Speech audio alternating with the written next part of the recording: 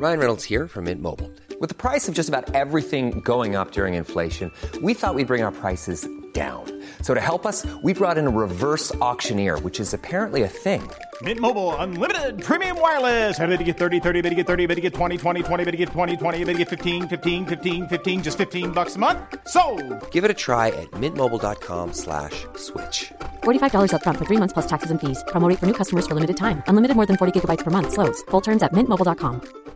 Hey, Dave. Yeah, Randy. Since we founded Bombas, we've always said our socks, underwear, and T-shirts are super soft. Any new ideas? Maybe sublimely soft. Or disgustingly cozy. Wait, what? I got it. Bombas. Absurdly comfortable essentials for yourself and for those facing homelessness. Because one purchased equals one donated. Wow, did we just write an ad? Yes. Bombas. Big comfort for everyone. Go to bombas.com/ACAST and use code ACAST for 20% off your first purchase.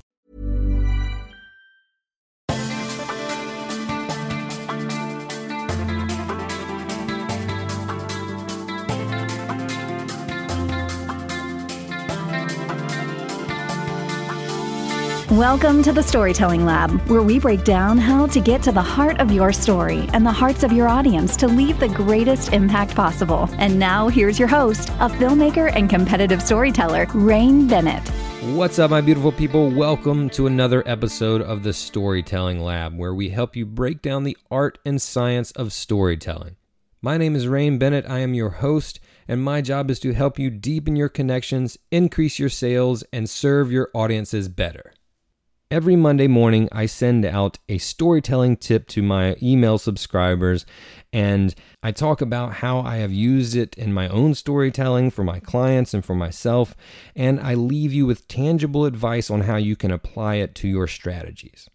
If this sounds like something that would interest you, go ahead and sign up for the newsletter at rainbennett.com/weekly storytelling tips. Again, that's rainbennett.com/weekly storytelling tips. This podcast is a 6 Second Stories production. 6 Second Stories is a video marketing agency that helps you tell heartfelt stories to maximize your impact in minimal time. Find out more about what we do at 6secondstories.com. Let me ask you a question. Have you ever wanted to share a story, share one of your stories, and thought, oh, just not comfortable talking about that. That's a little vulnerable, folks. That's a little scary. That's a little risky. Well, first of all, I want to tell you that you're not alone, because it is scary and it is risky to be vulnerable enough to share a story, because we all know to share a good story, it's got to be one that has conflict, right? It has to be one that has something that we overcome. It's got to have real, authentic details that people can relate to. So that often means you have to open up and show behind the curtains, right? And open up your hearts and lay it out on the table to be judged by the audience. And that is scary. Now I'll tell you another thing. When I leaned into that and finally was bold enough to do that, that's when my world, my life started to really change, and especially my life as it pertains to existing in the storytelling realm, the storytelling space. When I leaned into that and had the courage to be vulnerable and lay those authentic stories out there to be judged, that's when things started to click for me. I'll tell you a third thing. You know who else that it worked for?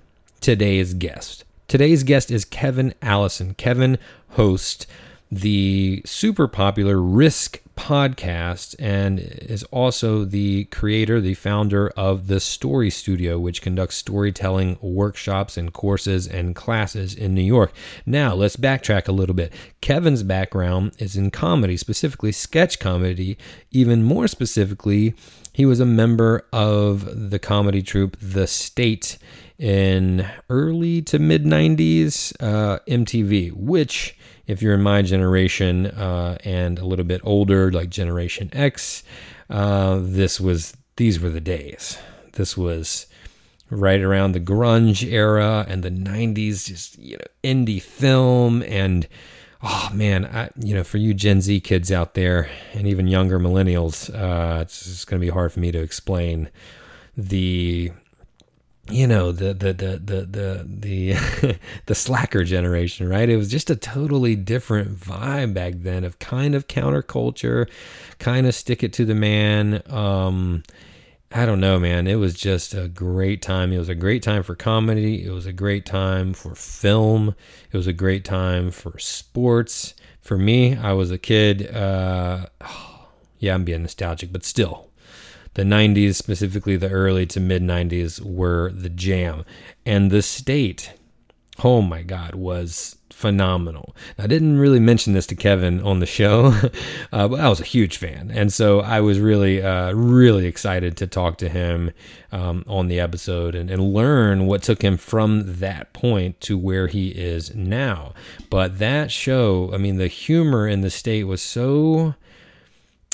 not just so out there and absurd and perfectly placed in the 90s. A lot of that group went on to do things like, you may know of, like Reno 911, like Wet Hot American Summer, and in the storytelling space, like the podcast Risk. Well, when the state disbanded, or whatever you want to call it, they all went their separate ways, and Kevin tells us that he spent the next 10 to 12 years really trying to find his voice as an individual. You know, when you are working as a group like this, you're dependent on the team and all the other characters and all the other members of that team. And so he was kind of lost for a little while until he was doing a show, and another member of the state, one of his friends, gave him a suggestion to just be authentic and tell his real stories, like just be him. And he thought, well, that sounds a little risky. And it was in that moment, that was the seeds of the conception of what became Risk, the podcast. And if you're familiar with The Moth, or locally to North Carolina, The Monty, and other storytelling shows, radio shows, podcasts, live shows, well, this is like one of those, except that it's about risky topics specifically. So I have a few of those stories to tell, and I might submit a pitch sometime. But I wanted to have him on the show to talk about that vulnerability and putting yourself out there in something that is hard to talk about. And so Kevin and I talked about, yes, we talked about what hits and what lands and what makes a good story, but we really talked about how to find your audience and speak to the audience and lean into that vulnerability and talk about something that doesn't feel comfortable, and why, when you're able to do that, it opens up doors of opportunity that you maybe once didn't even know existed, right? To just trust yourself and lean into that. But it's hard to just trust yourself. So I think the things to do is you understand that you're not alone, and everybody's got stories that are a little risky for us to tell. And the more we break down those barriers and give ourselves the safe space to tell and share those stories, the more we are connected as humans and the more we understand our way forward. So I urge you to be risky. You know, lean into that vulnerability. Take the bold, courageous jump into telling these risky stories in order for you to find the audience that they resonate with. Okay? And the best way, the next step you can take to be risky and do that, is to listen to this episode. So, here is my conversation with Kevin Allison, and I hope that you love it.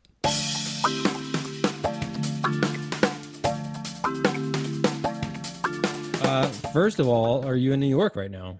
I am. I'm in Brooklyn. I'm in Bed-Stuy. Okay.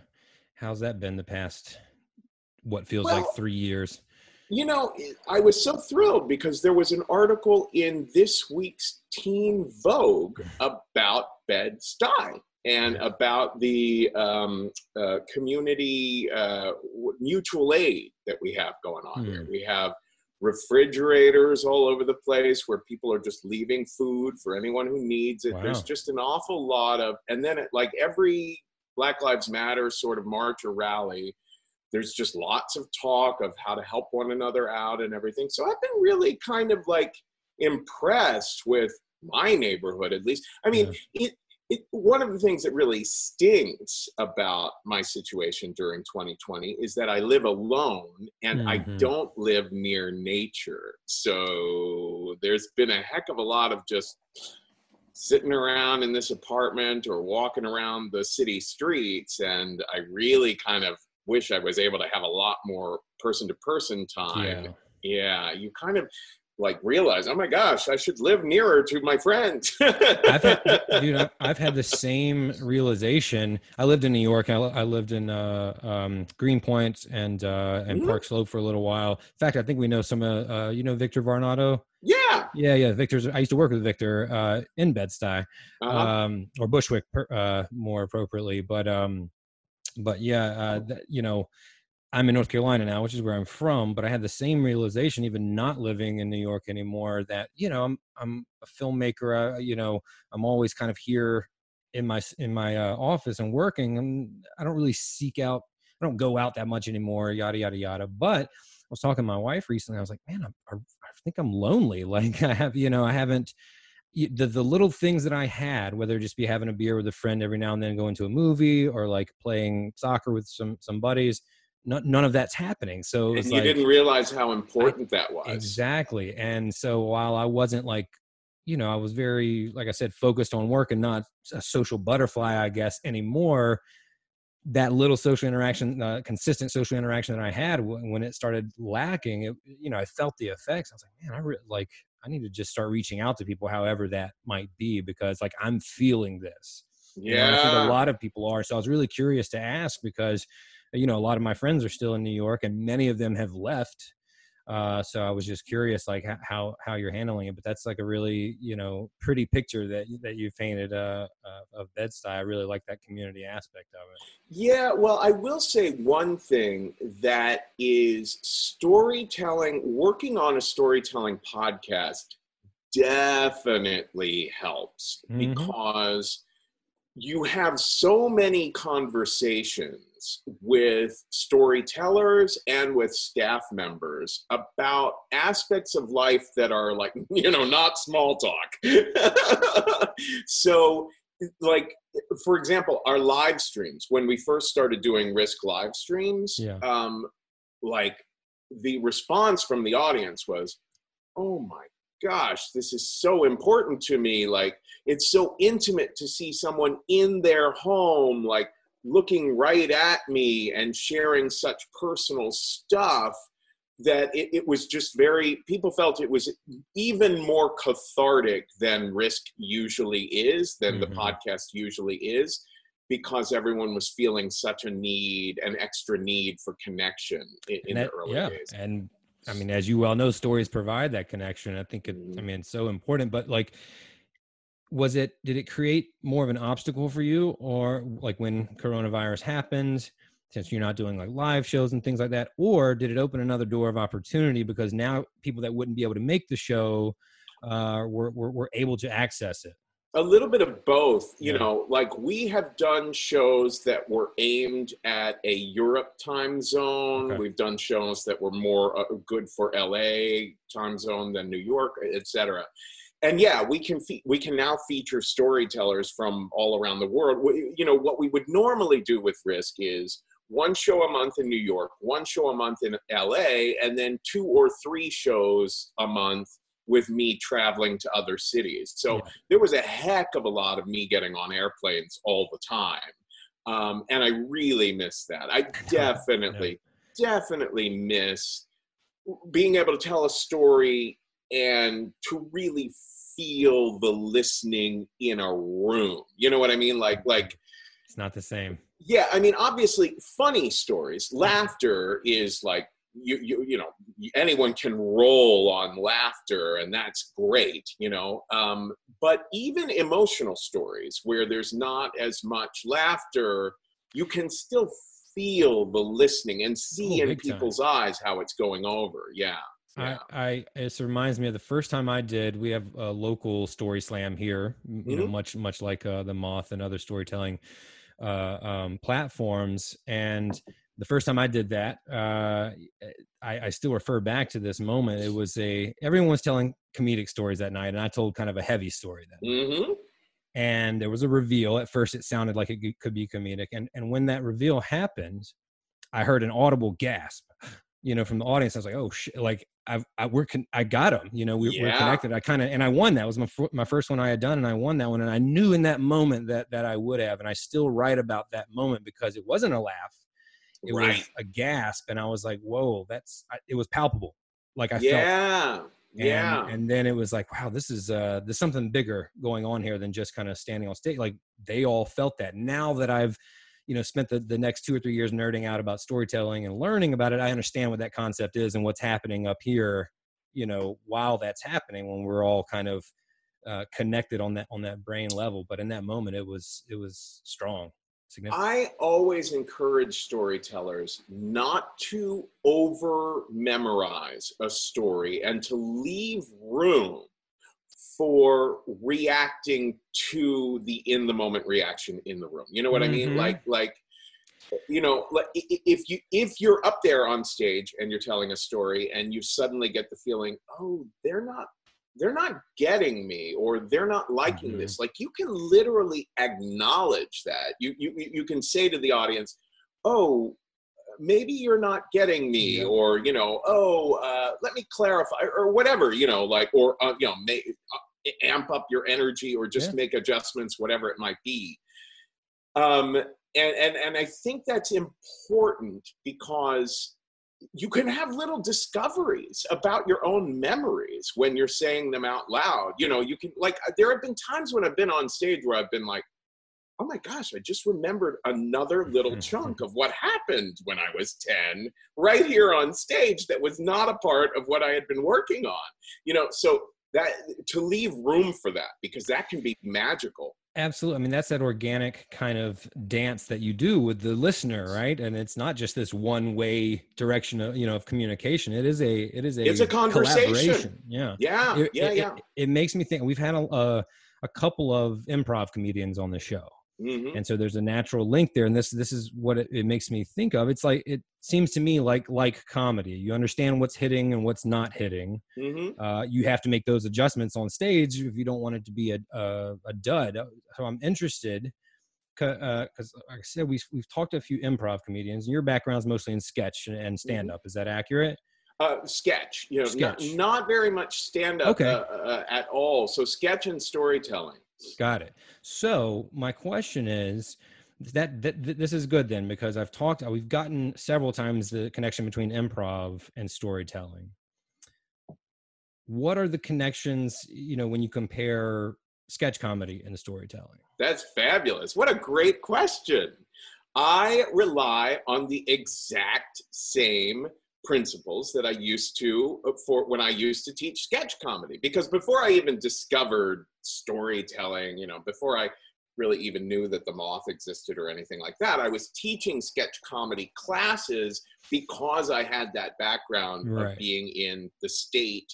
We had our own show on MTV. We were a sketch comedy group that formed at NYU. Okay. We all met in 1988. And we got a show on MTV within about a year of having graduated from college. And back at that, in the late 80s, there wasn't comedy education in New York City. Mm-hmm. So we were just kind of going off of instinct and having grown up watching SNL and Monty Python. But by the time I was, the show was long gone, and now I was in my 30s, someone invited me to teach a sketch comedy class. And so all of a sudden I had to start being conscious of, wait, what is the typical shape of a scene? Well, there's usually a setup where you kind of establish who the main character is and what their deal is. There's usually an inciting incident where something happens that kicks them in the butt and makes them want to give or get or do something. There's usually a period in the middle of the story where they are trying to give or get or do something, but they're meeting up with obstacles or, finding parts of themselves that are getting in the way or whatever. And there's usually a sort of emotional turning point, a main event where that they either do accomplish something or fail to, or make a new discovery and kind of turn a corner. And then there's a bit of a resolution typically where, what do we make of all that, So I used to teach that in sketch comedy classes, and then realized, oh, well, that's just, the scenes that we create in sketch comedy are just little stories, So it applies over here as well. When you guys were doing the state, was that something that you weren't as conscious of? Like, you absolutely. Right. Yeah, we were not conscious of it. Yeah, It wasn't until I started. Funny. Yeah, exactly. It wasn't until I started teaching it that I was like, wait, what the hell have we been doing all these years? Yeah, this makes me, I won't be able to quote who said this, but some podcast or book that I read, I heard someone say to really learn a craft, there's kind of 3 levels, like, of people that you work with to perfect that craft. One, you want to work with people who are on your level, peers, contemporaries. One, you want to work with people better, mentors, teachers. And then also you learn a different way when you work with people who are not quite on your level, because now you have to distill that information in a way that they can get it. So you have to understand it even better to simplify it. That's fabulous. When I heard that, I was like, oh shit, that makes so much sense. And that, so when you had to teach those classes, you're learning sketch comedy in a whole new, from a whole new perspective. Absolutely. So it gives you a fuller picture of how to do it. And so that's what that reminded me of when you said that. Yes. And what happened to me was that, after the state broke up, there was about 12 years there where I was really at a loss for what to do next in my career. I was battling with stage fright. I had a lot of social anxiety about other comedians. I was doing a lot of drinking. So very messy 12 years there. Yeah. Was it, now real quick, was that before, do you think now that you can look back at that, was that because of that, lack of connection? We already talked about how important that is. Like, when the group broke up, did it make you feel somehow like lost as an individual? Yeah, absolutely. Okay. I felt like in a group, in a creative group, there's always there's lots of strengths and weaknesses, and people, help one another out with, whoever's best at writing, or whoever's best at acting, or whoever's best at organizing. You're like role players, basically. Right, exactly. So I was like, in the group, I was always kind of the oddest guy, the guy the only gay member of the group, the guy whose sense of humor was a little bit more absurdist or risky. And so, once the group broke up, I was like, oh my God, how do I carve out a niche for myself? I just didn't know what to do. And so I started doing one-person sketch comedy, where just getting up on stage and playing kooky characters, kind of like, Andy Kaufman and some of those kind of folks would do. And then it was a while into that. It was 2009 when Michael Ian Black, who was another member of the state, my sketch comedy group, he came to see one of my live shows of just 5 crazy kooky characters. And afterwards he said to me, it was a disaster that night. It was clear that the show had bombed, right? And afterwards he said to me, Kev, I gotta be honest with you. I wish that you would drop the act. I wish you would just stop playing these characters and just get up on stage and tell your own true stories.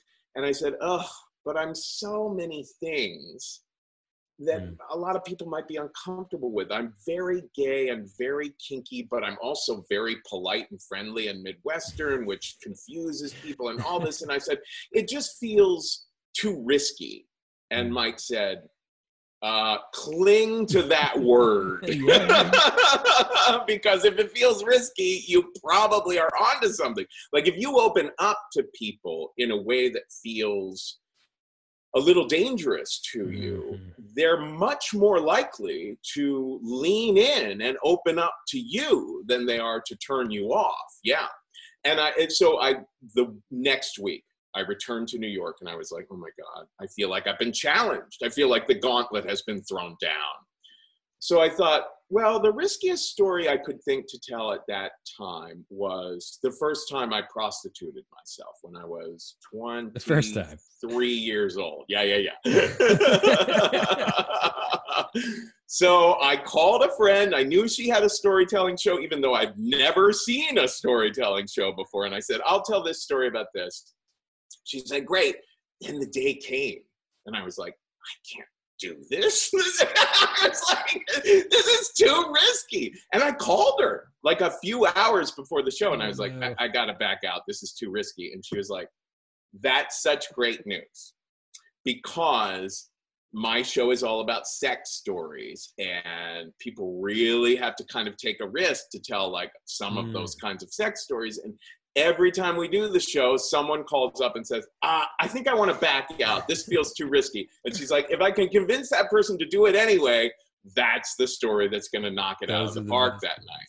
Yeah, so she convinced me. And my experience that night was so profound. I'm not sure I realized it at the time, but it was so interesting to tell a story and see, like, not be a character, not be hiding behind any whatever. Yeah.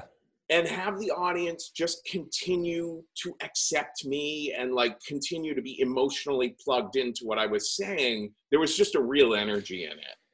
That's so it changed everything for me. Yeah, those moments do. And first of all, like, give it up to, you know, Michael Ian Black, because those are the best friends, right? That will have that, like, I got to be honest, you know, like that. So not every friend will do that, right? Yes. Look at what's transpired since that. So, I mean, that's a good friend that's vulnerable on his part to just, you know, risk, you know, pissing you off or hurting your feelings to keep it real with you. So I think that was a good move.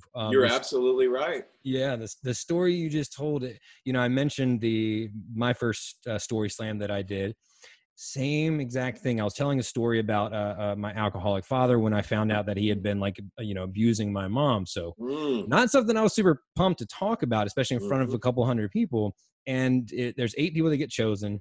They take an intermission after 4. You don't know if you're getting called or not. You put your name in a hat. And so 4 people have been called. I still haven't been called. And I'm sitting there with my my wife, and I'm like, God, you know, we should probably just go. Like, I'm probably not going to get called. Like, you know, we've had a couple drinks. Let's go. And she's like, what are you talking about? Like, this is what we came here to do. Right.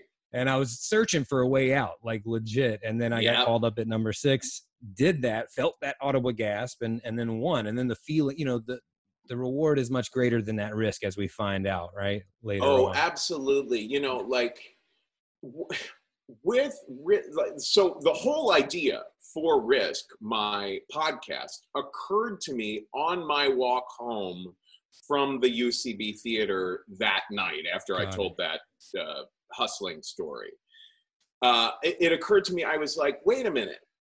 I'm not quite sure how conscious I was of the fact that, you know, I knew I was gay when, like, from the beginning of consciousness, which is very traumatic for a child to, like, know that at such a young age, to, like, comprehend that at such a young age. So my entire childhood was all about, I've got to keep something in the closet. You know, I've got to, like, when I went to kindergarten, I was terrified. I remember the year before I had to go to kindergarten, I was like, oh my God, once I'm around other kids all day long, someone is bound to find out this thing that I'm hiding inside. What am I going to do? So I was just very conscious as a kid that I was in the closet about something. So that night that I told that story about hustling at UCB, I walked home and I was like, wait a minute. What if I created a show where everyone is coming out about something, whether it be, you know, drug addiction or, you know, a silly, mortifying, funny experience, or, you know, a death in the family, whatever it might be. Everyone feels like they're going outside their comfort zone and, like, getting something off their chest. And so that was the concept of the show. And it really became that. Yeah. Well, because we all face some version of that to different degrees, right? Absolutely. It's a spectrum, but, like, all of us have secrets or things that we're vulnerable about and don't really want to share or put out there. So, you know, you're speaking to people, they get it immediately. I love that platform. This is a place for you to tell those stories. Oh, absolutely. And here's the thing. You don't have to have interest in or experience in whatever the storyteller is talking about. Like, my own being kinky, my own being, like, such a big member of the BDSM community has been very useful for my storytelling, because there's a lot of psychology in BDSM and a lot of crazy experiences.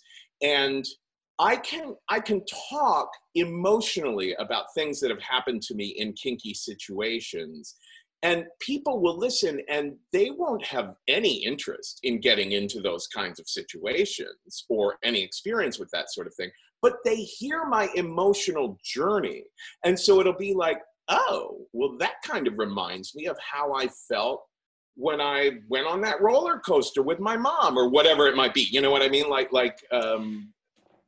People resonate with the emotional truth. Right. It's not the experiences, it's the emotions, it's the feelings that you feel. Yeah. That makes total sense. Why we've talked about kind of that identity, why you struggle with being open, honest, transparent, authentic. And I know I have another podcast guest that's coming in the future. This is a total coincidence that just happened. I was doing a little research on him before we recorded his episode, Ray Christian. Oh my God, I love you Ray. gave him his first shot on Risk. And I was just listening to him tell the story of sending his story out to people and getting rejection after rejection. And then he finally got an acceptance and driving to Chapel Hill, which is very close to me. I'm in Durham, North Carolina.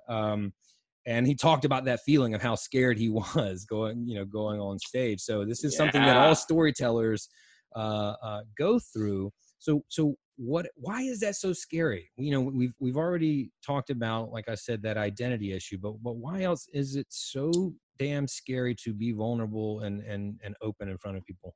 Well, I'll tell you, like this week's Risk, we have something called the Risk Podcast Fans Discussion Group on Facebook, which is where the fans can come to share their feelings about that week's episode. Oh, okay. And just today, there's yet another explosion of people being like, I really have mixed feelings about the choices that a storyteller told a story on the show about adopting a couple of foster kids, not knowing that one of them had severe behavioral issues, and then coming to be at wit's end with this kid acting up in ways that begin to seem a little insane, I don't know anything about raising children. I don't have children myself. And I knew, and I told the storyteller herself, look, people are going to have very mixed feelings about this story because, ultimately they gave the children back to the agency, right? And so she has regret and remorse around all of this, but even though she's expressing all that regret and remorse, people are still going to be like, screw you, lady. Yeah. I care more about those kids than you in that situation. So there is, it's our messiest stories. It's the stories where we got into ethical gray area, or might not be so proud of all our choices, that I think are most important to share. But you do have to have the stomach to realize that some people are going to write back on the internet or wherever, I think you're kind of a jerk. But it's those kinds of choices and stories that actually make change, right? Like if I tell a funny story, that's good in that moment, I think, but I don't think it has resounding effects later. I may be off the mark there, but when you tell one of those, because I've told some of those risky stories too on a public platform, and you take a lot of criticism too, but I think it takes that to really affect change. Absolutely. Yeah. Some of the stories about abuse, rape or child molestation or these sorts of things where people had to deal with just extraordinary trauma. These things have clearly been hugely affecting. We get emails all the time from people saying, oh my gosh, I finally realized I need to get to a therapist, or, oh my gosh, your show actually helped me realize I have to get off of this drug that I'm on, or whatever it might be, or I have to heal my marriage, So there's just been an extraordinary response to the show over the years. But at the same time, it can be a little risky to be as as transparent as you can be in the storytelling, because every now and then, someone might really, like, I don't know, criticize you for your point of view or your interpretation of what you lived through. And, you got to be willing to, like, understand that that's going to happen. So a lot of, one of the things I did this year to kind of pivot, I'm not flying either. I was used to traveling 2 or 3 times a month. Is I started one-on-one story coaching. And a lot of the people that I work with and the clients that I have are very, very early in this stage. Most of them are these people who are scared, but they feel that thing pulling them, right? They're like, I know, I really feel like I should share my story, right? Yeah. Yeah. And that's exciting. I love to help those people unlock that thing that gets them to step 1 or step 2. Mm-hmm. And many of those people want to do it in an on-stage format. Some want to blog, some want to do various, other things, but many of them want to do it on stage, which is, how I started. Yeah. What tips would you give someone like that? They are scared. They're in that moment. They're taking a risk, right? What are some actionable tips that you would tell, like, a first timer on how to be a better storyteller on stage? Well, I would say, be prepared for the workshopping process to be long, and maybe, like a story that you tell in 2018, you might want to tell again in 2022 and rework the whole thing because you have a different perspective about it. So be prepared that nothing has to be written in stone. The story might evolve. It's always a good idea to run the story by a few people, 1 or 2 people who you trust, who are smart, who are caring, and even your therapist. I often, if people have a therapist, I will encourage them, try telling the story from beginning to end to your therapist and see what happens. So running it by a few people can be very helpful. I personally will work on a story with GarageBand. I will, the first time that anything comes out of me, it will be my voice rather than typing. It will be me just sitting down and talking as if I'm talking to a person and knowing, oh, this doesn't have to be perfect at all. This is just me vomiting out what I think the basics of the story are. Then I go back and listen to that recording, and that's when I start typing. I start writing down the parts that worked and adding new parts. But it's going to be in the sound of spoken conversation because that's how it started. Because people fall into the trap of doing things that sound literary syntax. People are used to personal essay writing from their school days, and we want to avoid that. Yeah. And finally, the thing that I think that, like, the biggest thing that people have to learn about storytelling is you really do want to zero in mostly on a few select moments in time, the most key peak moments of the story, and then really flesh those out. If your story is about a car accident, make sure you spend some serious time slowing down time and giving us all the sensory experience of the accident itself, so that you're not spending too much time in the story building up all this context about, the town I lived in, or, you want to make sure you're putting most of your focus on the key moments and really fleshing them out with sensory memory.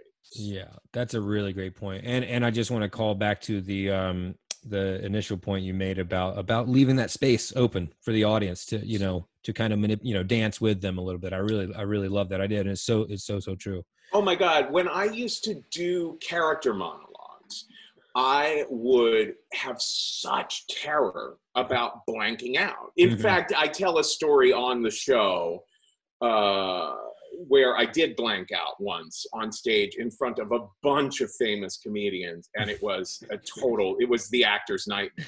Oh no. But then when I started doing Risk, I'll tell you, like, I remember I was on stage, totally blanked out, and then just said to the audience, I'm sorry, I just totally blanked out. What was I talking about? And then they yelled out to me where I was and helped me out, and then we were back. You know what I mean? Like, it is that conversational. You know, people, storytelling audiences are particularly cooperative and supportive, you know? That's true. Yeah. That's definitely true. So when did you create, like, what was the thing that led you to create the story studio, to take all this stuff and really like organize it into this structure where you can help people understand the structure of storytelling? You know, it's exactly what you were saying before, that so I created Risk. The first Risk live show was in August of 2009. Mm-hmm. And I didn't know, this was a few months after that incident where I told my first story at the UCB Theater. So I didn't really know much about storytelling at the time that I decided to create a storytelling show. So I decided to just start doing as many storytelling shows as I could that summer. Sure. And then once we had Risk up and running, myself and the producer of the show thought, you know, we're doing a lot of coaching people behind the scenes as to how to tell a story. We should just start teaching classes.